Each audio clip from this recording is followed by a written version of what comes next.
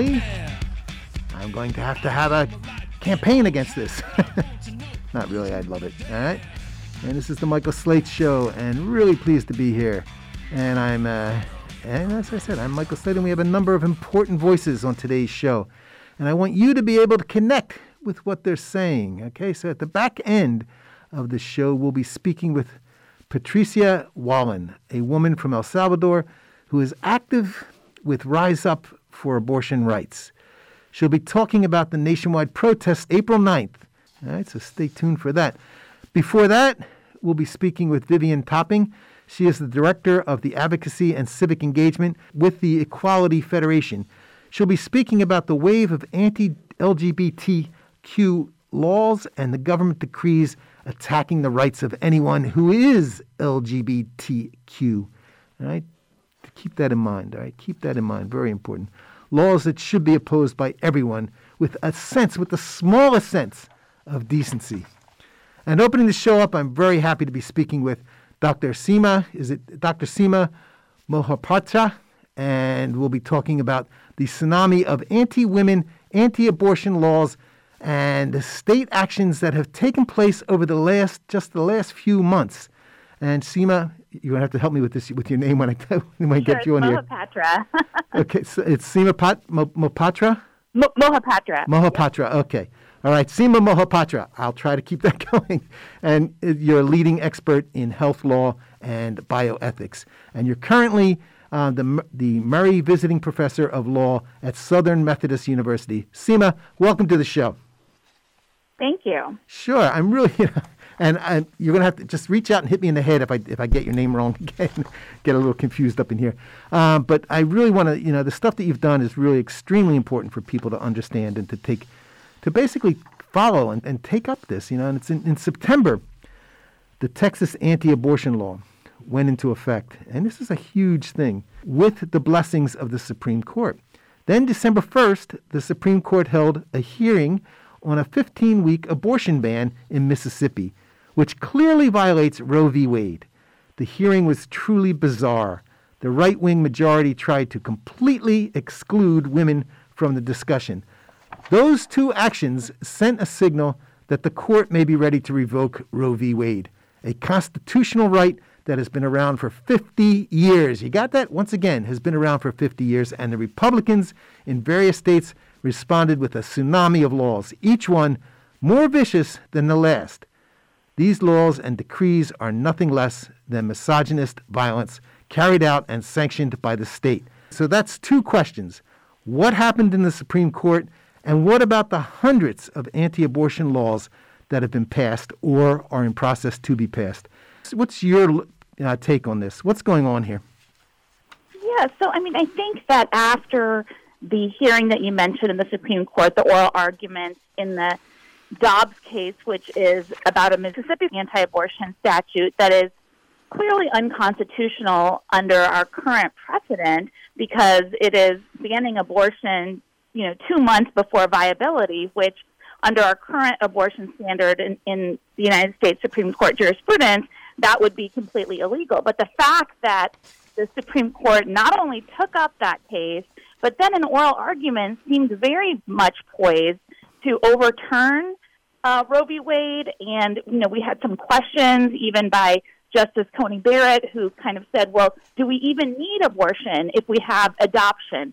As if forced pregnancy is not a harm in itself, and just the availability of adoption was somehow a substitute for abortion care, and that somehow it's not a form of health care or a form of right that people are entitled to. So that was after hearing those oral arguments, I think most experts in this area feel that in the next few weeks or months, whenever the Dobbs opinion comes out, that the Supreme Court is going to either overturn Roe v. Wade or, basically overturn it without saying it's overturning it. And so states have been acting kind of brazenly with that insight, because after Texas, where I live, passed SB 8, which SB 8 was a law that basically allowed private citizens to kind of have a bounty for anybody that was aiding and abetting an abortion, which meant even like an Uber driver that was taking somebody to an abortion clinic could be, under that law, a private citizen could then, be charge them and then get actually $10,000 for doing that. And it was basically a very kind of clever and nefarious kind of law that allows the court system not to kind of question or be able to see that bill. And when we heard the SBA argument from the Supreme Court also, it was very clear that they were letting it go because they thought that with the Dobbs case, there was going to be a change in the abortion law. And so we've seen states follow suit, and our state legislatures are basically passing laws that under our current jurisprudence, which Roe v. Wade is still good law, Planned Parenthood versus Casey is still good law. These are all still valid, but states are hedging their bets that courts are not going to do anything because of this impending decision. And so we have Idaho, we have a number of states that are modeling bills after SB 8. We have Missouri passing legislation that says that, even if somebody goes out of state to get an abortion, that would be somehow criminalized and there'd be penalties for that. And so we are seeing things that we have honestly not seen in decades, and it's very worrisome, especially when you think about who is most impacted. If you have money, if you have resources, if you're an adult that can take time off from work and can travel, you will be able, you can afford it, you will be able to seek abortion services, because we have 15 states that have, passed legislation on the other side to kind of protect the abortion right no matter what the Supreme Court does. But the reality is that people who, without money, people that are, teenagers, minors, people that do not have resources are not going to be able to travel, take time off, get child care for their children.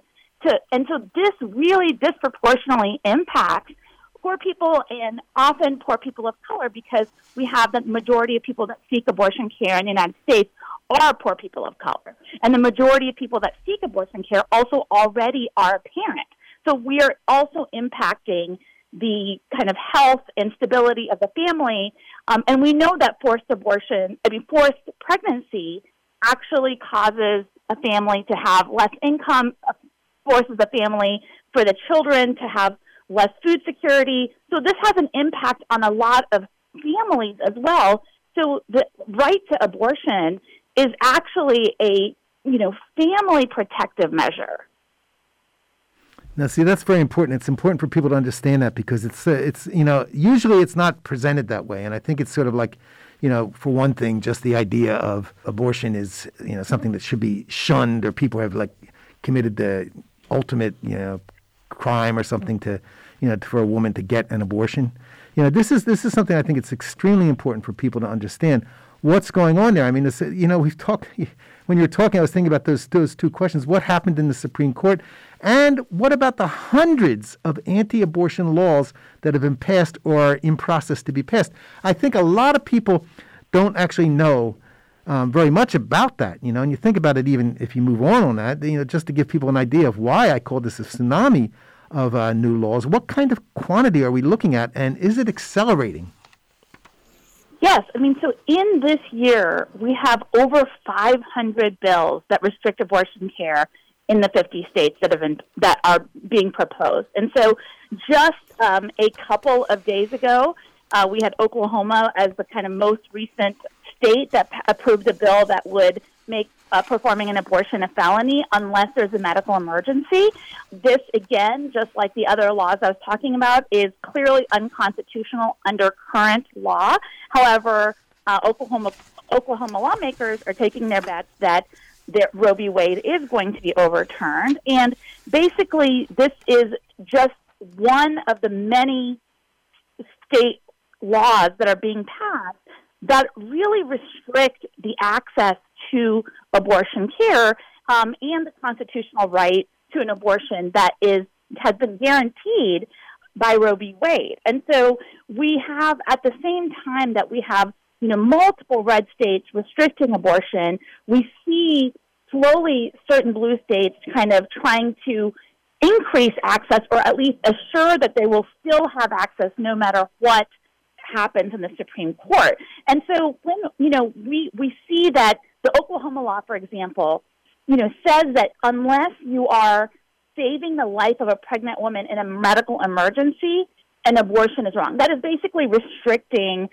most abortions. We already see that in Texas, there have not been any abortions performed since SB 8 was passed. And we see that Oklahoma is the neighboring state for Texas, and they had kind of overrun with having people from Texas seek out abortion care in Oklahoma. So once that door closes, that impacts so many people that also are kind of the neighboring states also are restricting abortion care. And we see that this is, unfortunately, this really is a, woman-hating kind of law. It really does threaten the lives and dignity of women to be making the decisions about their own pregnancy, especially because it is not like, these states that often are restricting abortion also have the worst kind of social services measures,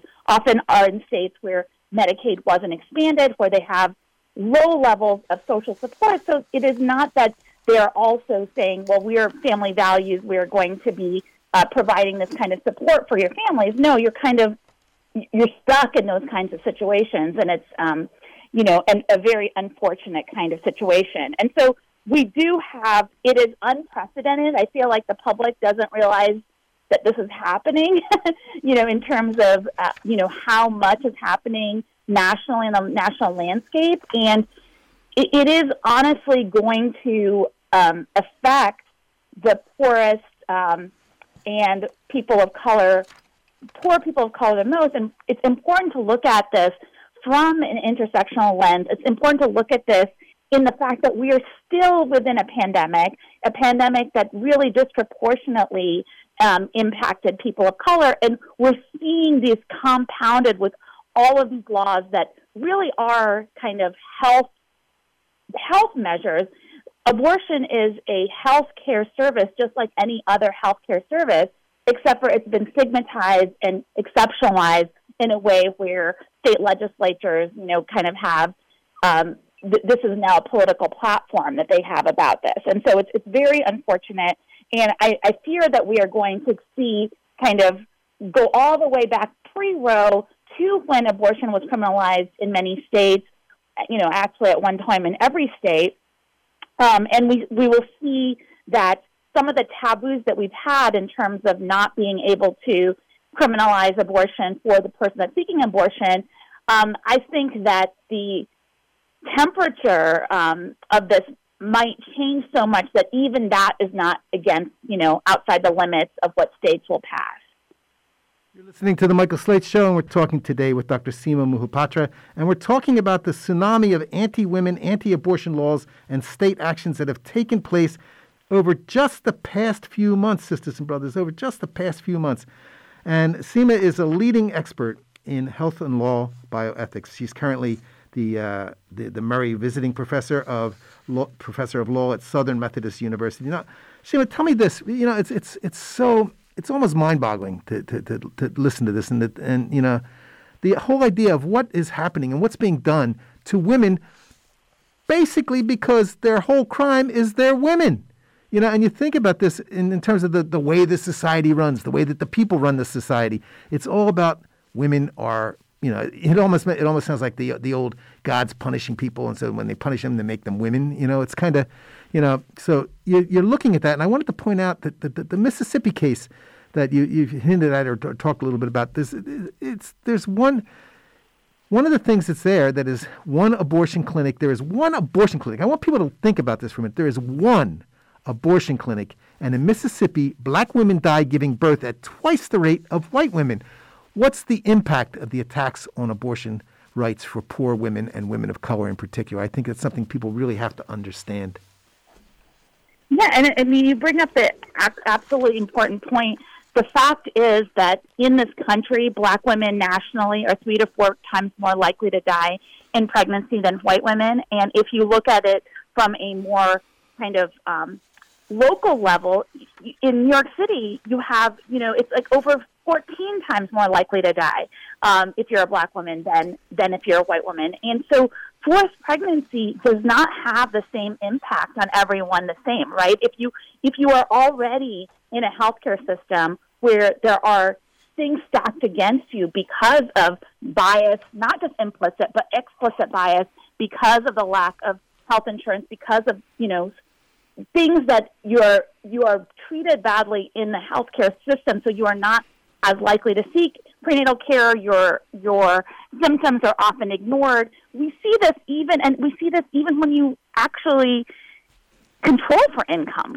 We have the Williams sisters talking about this kind of thing with their pregnancies, and so this is not just an issue with rich and poor, but we do see the impact going to be very different on black women and women of color in terms of what it means to have a forced pregnancy, not to have access to abortion care. And we have to think about this is not going to end with abortion. We already know that a lot of conservative lawmakers are seeking to restrict rights of contraception. We've seen this in the Supreme Court before with Hobby Lobby, but we see that certain kinds of contraceptions are being kind of likened to abortion care. We see that access to, sex education and contraceptions only is not effective. And so even some of these public health markers that are preventative, if you're anti-abortion and you want to prevent abortion, there are other things in terms of enhancing contraception, making sure that you have quality sex education, making sure that we have kind of, education where people know how to prevent pregnancy and have access to that. That is also missing. And we are going to see, unfortunately, a lot of legislation after Roe v. Wade is weakened or overturned that also affect not just abortion. We're going to see that it affects, people that have miscarriages, people that have stillbirth, people that are seeking assisted reproductive care, people that are seeking contraception. And so this is just the first, unfortunately, in a whole host of efforts to weaken women's health care.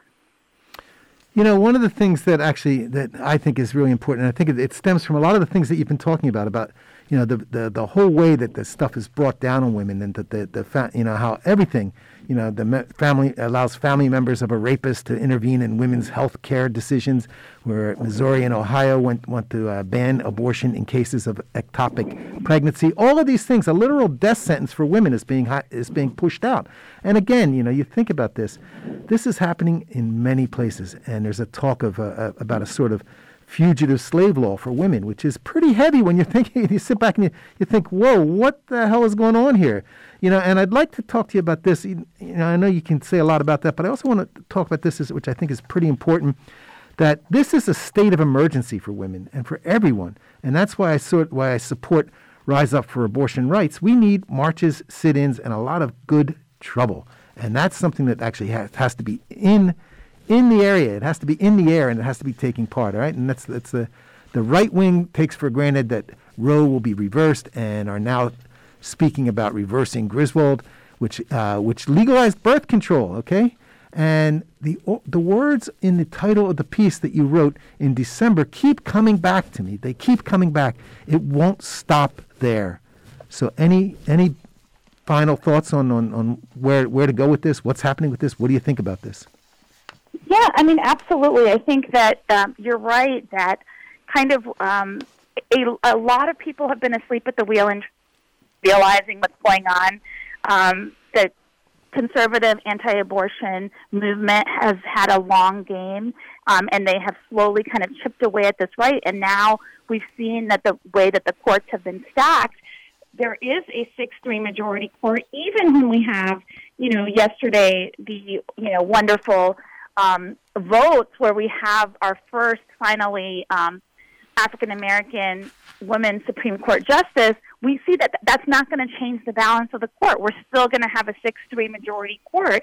And unfortunately, if people think that abortion is where this is going to end and then, we're going to go back to, business as usual, that's absolutely not right. And the piece that I wrote for Miss Magazine was kind of bringing that up in terms of, basically we are in a situation where,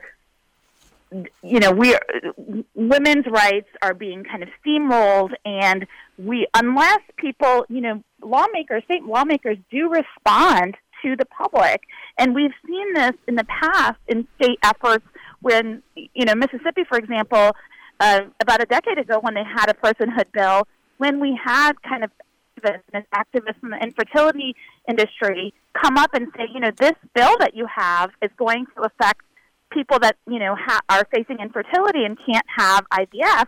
And we saw that there was pushback and the legislature retreated.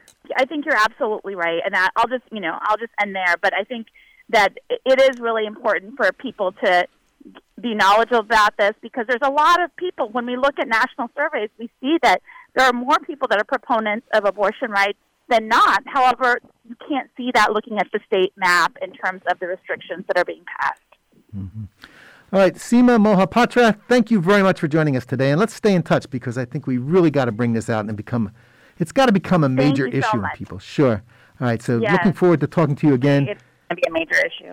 Okay, and really looking forward to talking with you again, okay? So stay tuned. All right, and thank you again, like I said, for joining us today.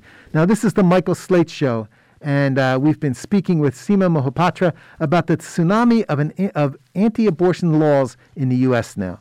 We're going to take a quick musical break and be right back. But first, check this out. This May 1st, will you be there? May 1st, a revolutionary holiday, marked by people all over the world to struggle for a different, emancipating future through revolution.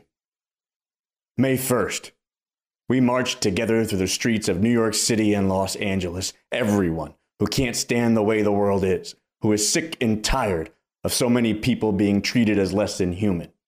Black and brown, Asian and white, everyone who hungers for a world without oppression, exploitation, poverty, and destruction of the environment. Women, men, trans, gay, straight, everyone who has the heart to fight for something that is really worth fighting for. Younger, older, everyone who agonizes about where things are headed and the fact that to be young now means being denied a decent future or any future at all. May 1st. Step up and be counted among those who say no U.S.-NATO war with Russia, no World War III. It's this system, not humanity, that needs to become extinct. We don't accept their future. It's time to get organized for a real revolution.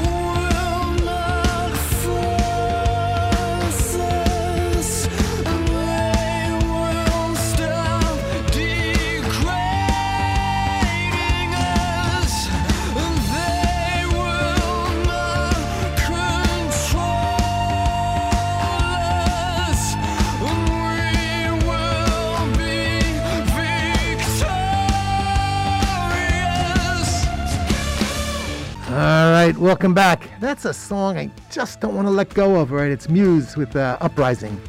Now, our next guest is Vivian Topping. She is Director of the Advocacy and Civic Engagement with the Equality Federation. Vivian, welcome to the show. Hi there. Thanks for having me. Sure. First off, I was going to say, in the past 5 years, there's been a series of hateful attacks on the rights of LGBTQ and Q plus people. But since the beginning of this year, these attacks have increased dramatically. The Equality Foundation said a few weeks ago that there are 148 proposed or enacted laws targeting the rights of LGBTQ people. That number is certainly higher today. This is just if you have any just semblance of basically the horrors that are being produced to people because of their sexuality. I think this is something that people really have to understand and get into. So let's begin talking about that. It's there's so much that we need to get to. In Texas, there were no new laws. There was this whole thing in Texas. There was no new law. Can give us an overview of what's actually been going on this? Yeah, definitely. So we at the Equality Federation track every LGBTQ-related bill across the country, and we support our network of state partners who are on the ground doing this work to defend against them. And this has been a rising threat for the past few years. We track these bills that are anti-LGBTQ, also bills that explicitly attack trans people. Right now, that number of anti-LGBTQ bills that have been introduced across the country has actually raised significantly since that last release. We are currently at 283 anti-LGBTQ bills introduced across the country. 94 of those specifically target trans people, particularly transgender youth. And these have risen pretty significantly in the last 3 years. In 2019, we had 35 anti-trans laws, and that has now raised up to 94. Last year, by the end of the year, we had 198. And so we are seeing a huge increase in these attacks. And I want to be really clear that these attacks are coming after transgender people specifically. They're talking about gender. They're talking about transgender kids. And they are painting transgender kids and transgender advocates as people who are trying to attack your children, when in reality what's happening is we are seeing attacks on best practice medical care for transgender youth across the country. You mentioned Texas.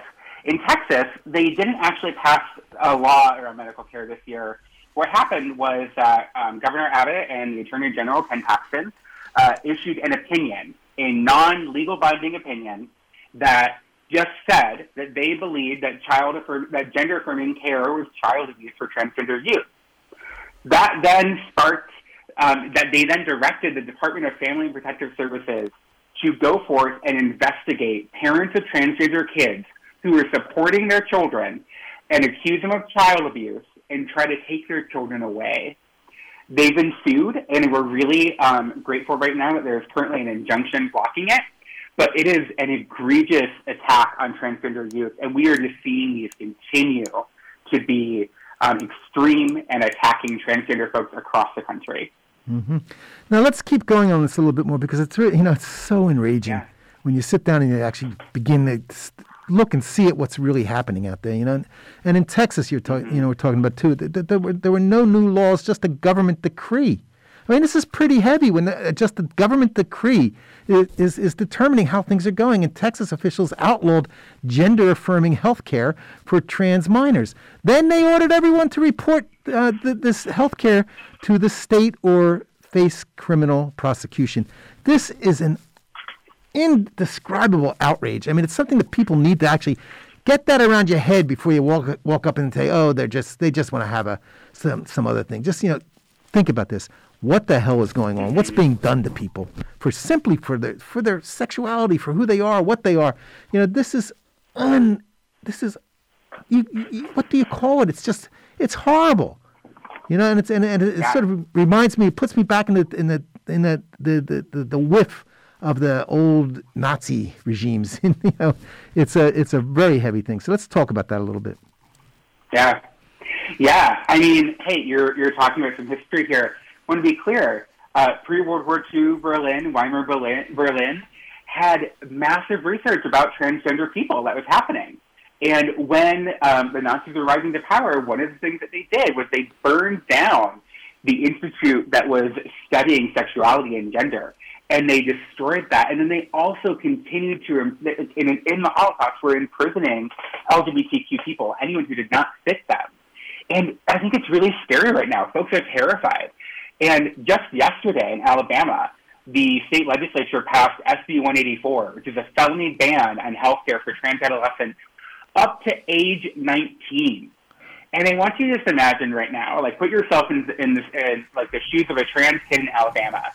You're a 15-year-old kid in Montgomery. None of your friends know that you're trans. And these state legislators have now voted to ban the drugs that suppress testosterone in your body. And you're wondering what's going to happen when your friends see you changing and your body changing in ways that don't make sense. Are they going to block you? Are they going to stop talking to you? Will their parents let you there? What kind of things are you going to be outed about? And so it's a really terrifying moment right now. And I think it's really important to remember that when we're talking about these bills, they are truly bills that are relying on prejudice and misinformation. They're part of a national coordinated campaign against trans youth. I know before me, you were talking to someone about the anti-abortion laws that are passing across the country.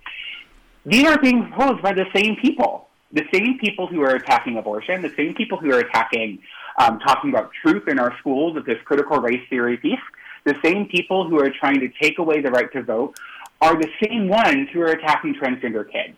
This is a coordinated national campaign to attack people and to push transgender kids and transgender people to the edges of society. Yeah, it's when it's really stomach, it's just stomach moving in relation to what's happening to this stuff. And then you look at this, including as we were talking about the American Medical Association, the American Psychiatric Association, the American Academy of Pediatrics supports gender affirming treatment for trans youth. Think about this. They support that. They say, okay, it's this is mm-hmm. And it supports gender affirming treatment for trans youth. That's what the impact of this measure on families with trans children. What's the impact of this? What's the impact of this measure mm-hmm. on families with trans children? It's no exaggeration to say that they are being actually terrorized. Yeah. I mean, here's the thing. Just the mere introduction of these bills in a state impacts transgender youth. We've seen data from groups like the Trevor Project, which is a national organization that focuses on LGBTQ youth mental health issues, that when these bills get introduced in their states, calls to their crisis line go up significantly. They have seen that, I think it is about 83% of transgender youth have said that these bills are negatively impacting their mental health. And we're seeing folks use the same kind of messaging that they've said before, right? Our opposition is saying the same things that they said about people in the past. When we talk about marriage equality and when we talk about accessing health care in public facilities, they're using the same rhetoric that they've been using for years, just with different window dressing. And I think, the good news, though, is that we've been here before and we have won. Public support for LGBTQ people has never been higher, and yet they continue to attack our community.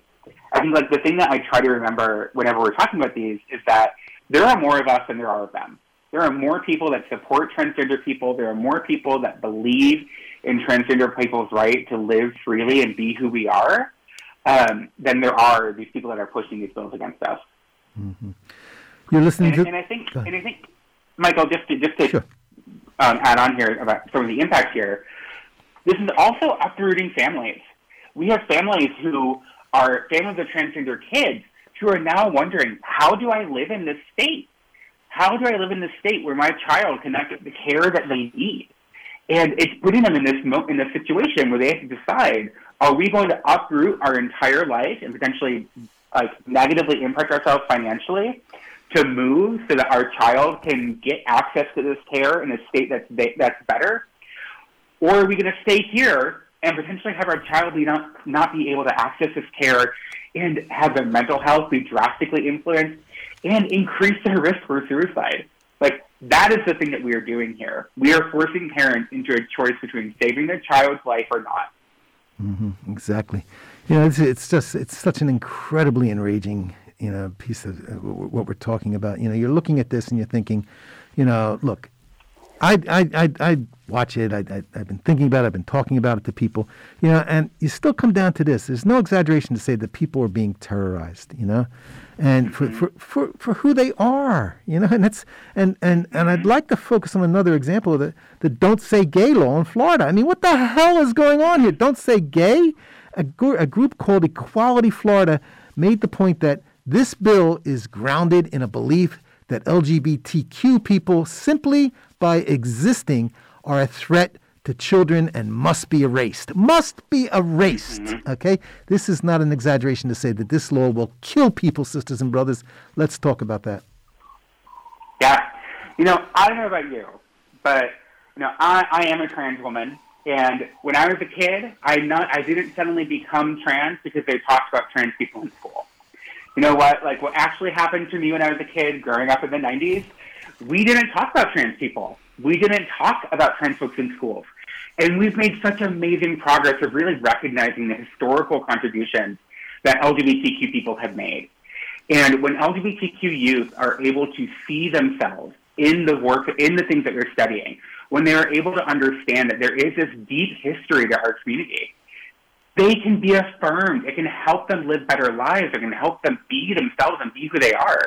And what's happening now with the bills like Florida, I just want to be clear, it's not just Florida. It's all across the country. We are seeing these bills that censor curriculum in schools. We are seeing these bills that are trying to prevent schools from teaching the history and teaching the truth about what we're talking about. This isn't just LGBTQ folks. This is also talking about critical race theory. This is also talking about our country's history of racism. We are seeing this consistently happen across the country right now. And, the other thing is when we think about these books that are being banned in schools, we are literally back to book banning, to states trying to ban certain specific books. And when we look at those books, the books that they are trying to ban are books about LGBTQ people. We are one of the main focuses that they do, in addition to books about protagonists of color, in addition to books that focus on talking about the diverse world that we actually all live in. They are doing that, and they are focusing on trans youth because they want to erase trans people. But the thing is, we're never going to be gone. Trans people have been here for years. We have been here forever. There are trans people who have been in this world throughout history, and we can't be erased. But that is what they are trying to do right now, to address problems that don't exist and to use transgender youth to score political points. But one of those things that you do have to pay attention to is that this kind of assault on people, for who they are, for what come on, this is killing people for what they are. This is there was a lot. I keep thinking about this, and I think, look, there was a lot of resistance to the Florida law. Thousands of students walked out. This was welcome and important, and we need a lot more of that. But people need to know about all these attacks on our fellow humans. Why do they need to? Why do they need to act? Because first of all, it's the right thing to do. We all have a responsibility to support the trans people in our lives. We are your friends, we are your neighbors, we're your classmates, we're your coworkers. We are in your community, and we just want to be able to live our lives just like anybody else. And it's also incredibly important because it's about who can live. When adults choose to accept trans youth for who they are, it can make a world of difference. There was a study that was done in 2021 that found that trans and non-binary youth who feel accepted by the adults in their lives are less likely to attempt suicide. Acceptance is saving lives, and rejecting transgender youth is killing people and is killing children.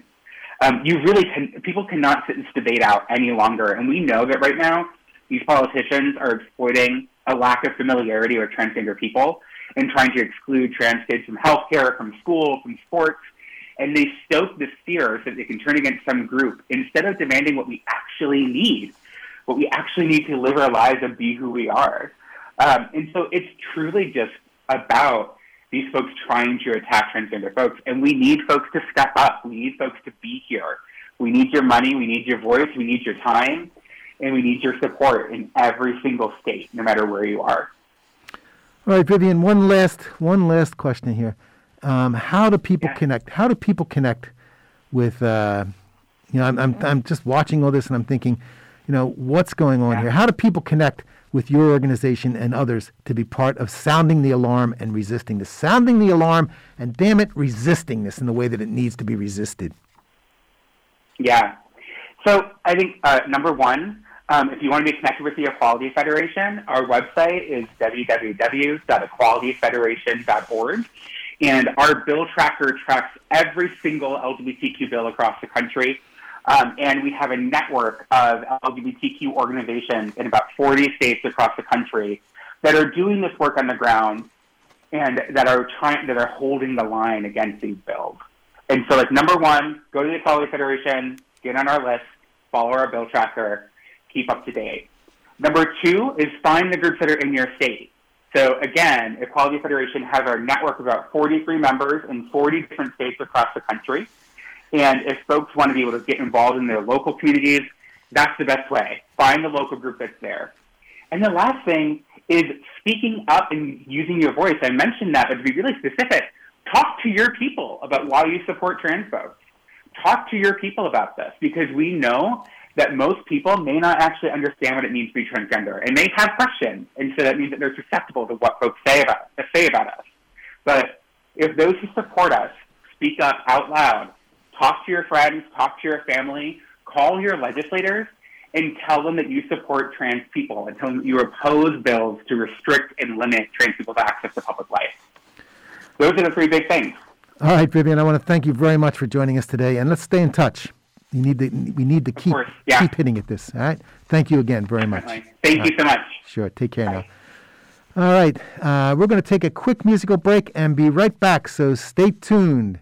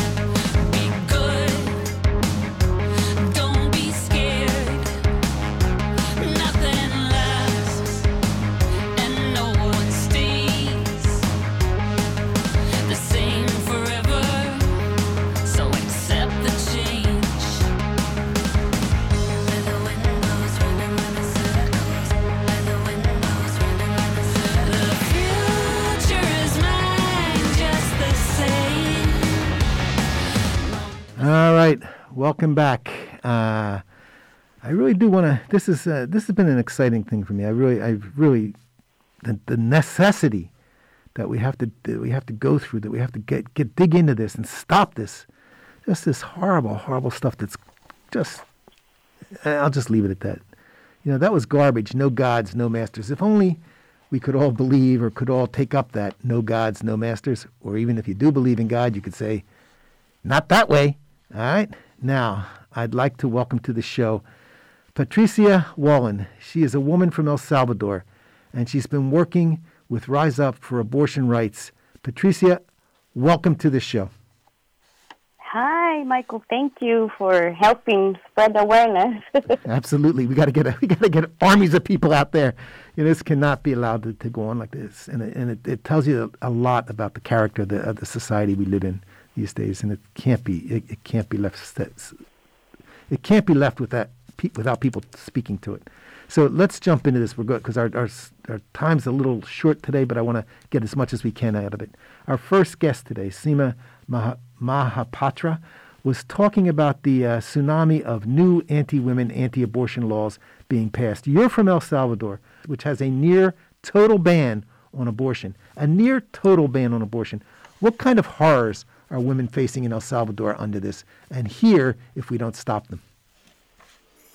Yes, Michael. Well, first, let me clarify on what you just said. El Salvador does not have a near total ban on abortion. It has a complete total ban on abortion. And And this means that in El Salvador and in other countries like Honduras, Nicaragua, Dominican Republic, abortion is penalized. It's a penalized crime with no exceptions. So what's happening is that El Salvador will not allow abortions even in cases of rape or incest, or when the pregnancy endangers the woman's life or her health, or in cases where the fetus has malformations or if there's a non-viable pregnancy. Mm-hmm. So, for example, there are countries where abortion is illegal, but they will allow, if it's needed, to save a woman's life, they'll allow abortion. But in El Salvador, that request will be denied. And it has happened already.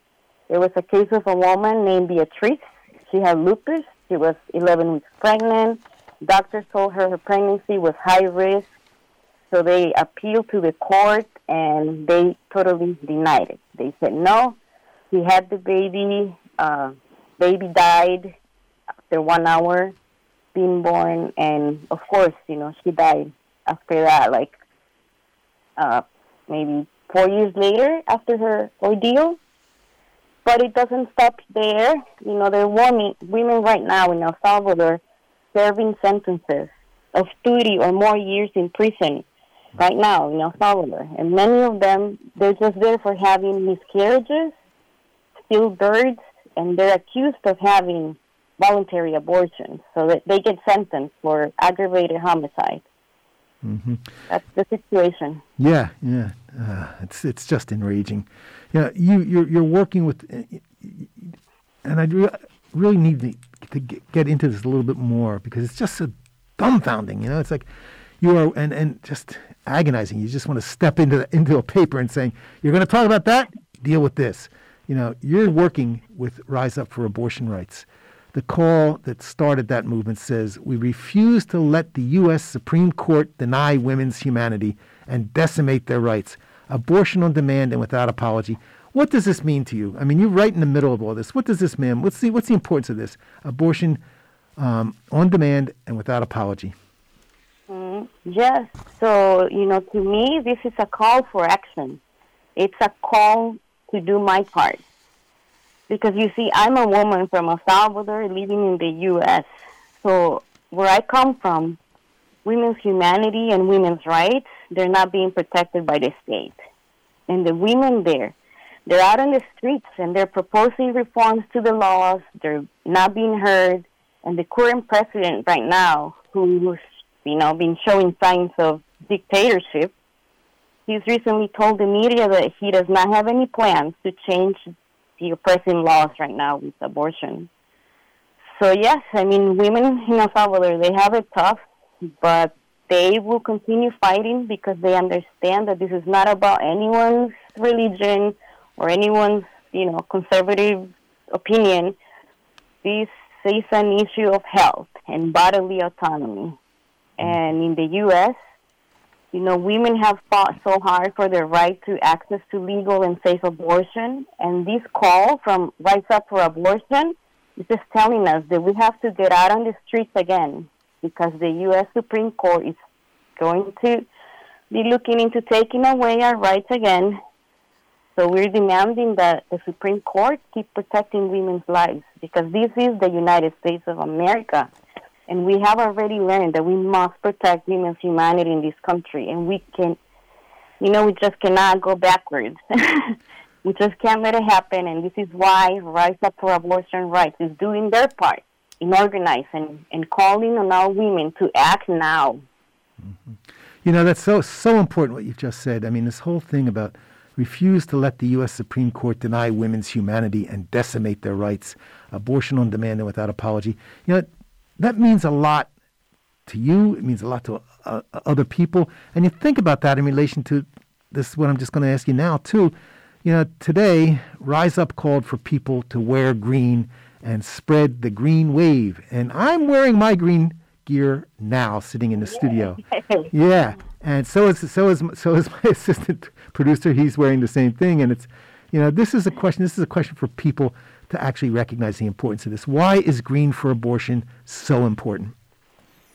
Yes. So, the green bandana, it was the symbol that women in Argentina used to go out in the streets by the thousands to demand their right to access to safe, legal, and free abortion, just recently. But this was born from the Argentinian women who were not on the streets protesting the disappearance of their sons and daughters during the dictatorship in the late 70s. But now, this is the new wave of women who had to go back to the streets to demand abortion rights. And I don't know, they chose color green as their own color. But you know that this is so important. The search and the creation of our own symbols is important because there can be different points of views in feminism, but one issue, for sure, where all women find common ground is the fight for the right to decide over what happens in our own bodies. So as we can see, you know, the symbol of the green bandana is transcended countries and languages, and women all across Latin America and other countries are now united by this green bandana. And it doesn't matter where we live, you know, we have the same needs as women. So now the women in the U.S. have joined the green wave because now they are forced to fight for the same issue. Yeah. Now tell me this, what's happening tomorrow, April 9th? Yes. Yes. Tomorrow, April 9th, we're going to rise up. We're going to march in the streets for abortion rights. And because, like we heard earlier, the Supreme Court is poised to take away women's right to abortion this very spring. So we're taking to the streets tomorrow to show that we will fight, that we will not let them take away our rights. Because we cannot go backwards in this great country. In Los Angeles, New York, Chicago, we're planning demonstrations and inviting everyone to do their part. So organize in your cities, post green on social media. Tomorrow is only the beginning. I think that the green wave has arrived in the U.S. and will keep making waves until the state can guarantee our rights. Now, one real quick, I just want to squeeze this in a little bit because I think it's important for people to recognize this too. Many people have already given up the fight in ways and are saying that there's no way we can save Roe v. Wade, a woman's right to abortion. I think they're wrong.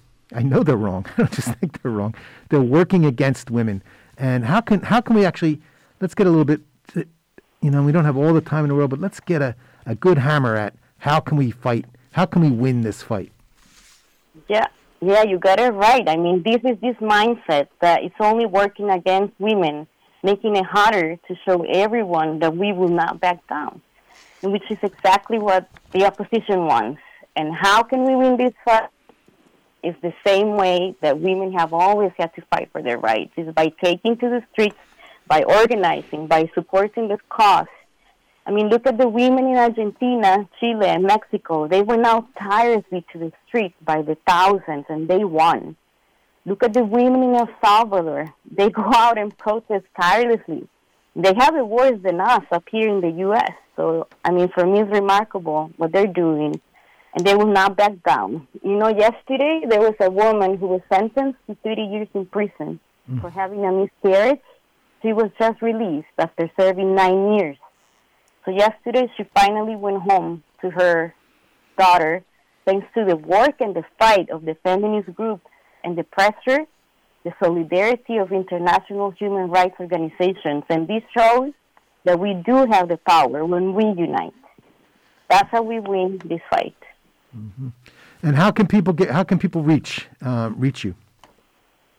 They can go online. They can go on all social media and look for Rise Up for Abortion Rights with the number 4.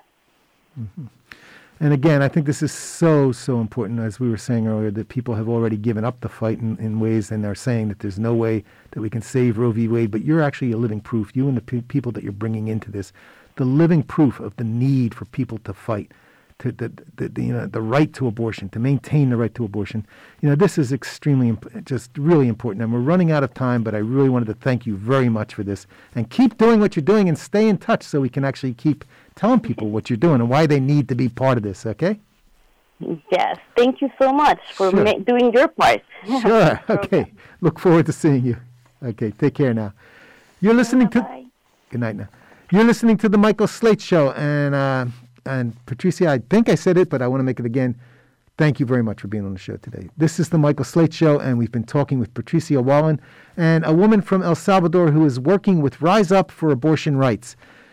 And that brings us to the end of yet another show. And it's always hard to bring these shows to an end because there's so much more to say and many more people to talk to. And basically, we need it, all right? And that brings us to the end of the show, though, no matter what. And I want to thank my guests, Patricia Wallen, Vivian Topping, and Seema Mohapatra.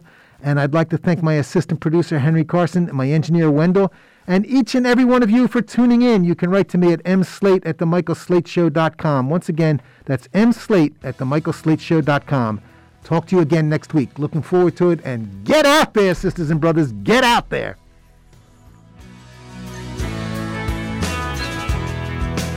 Cats like me and you have got laws that they adhere to, laws outside the laws as laid down by those who don't subscribe to. The world is getting stranger, but we'll never lose heart. We can't just wait for the old time to die before we can make a new start. Bring on the revolution. Keep the pressure on. I wanna die for something. Bring on the revolution. Wanna die for something. Wanna die for something. Bring on the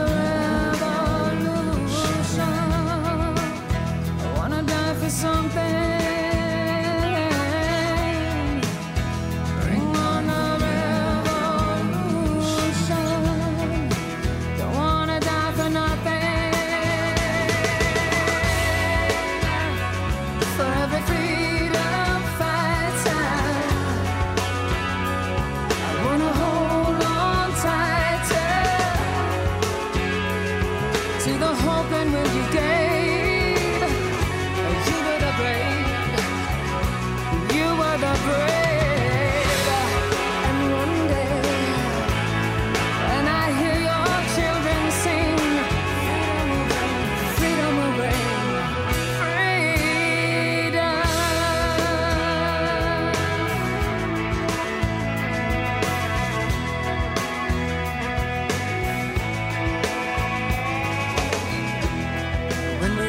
The children play.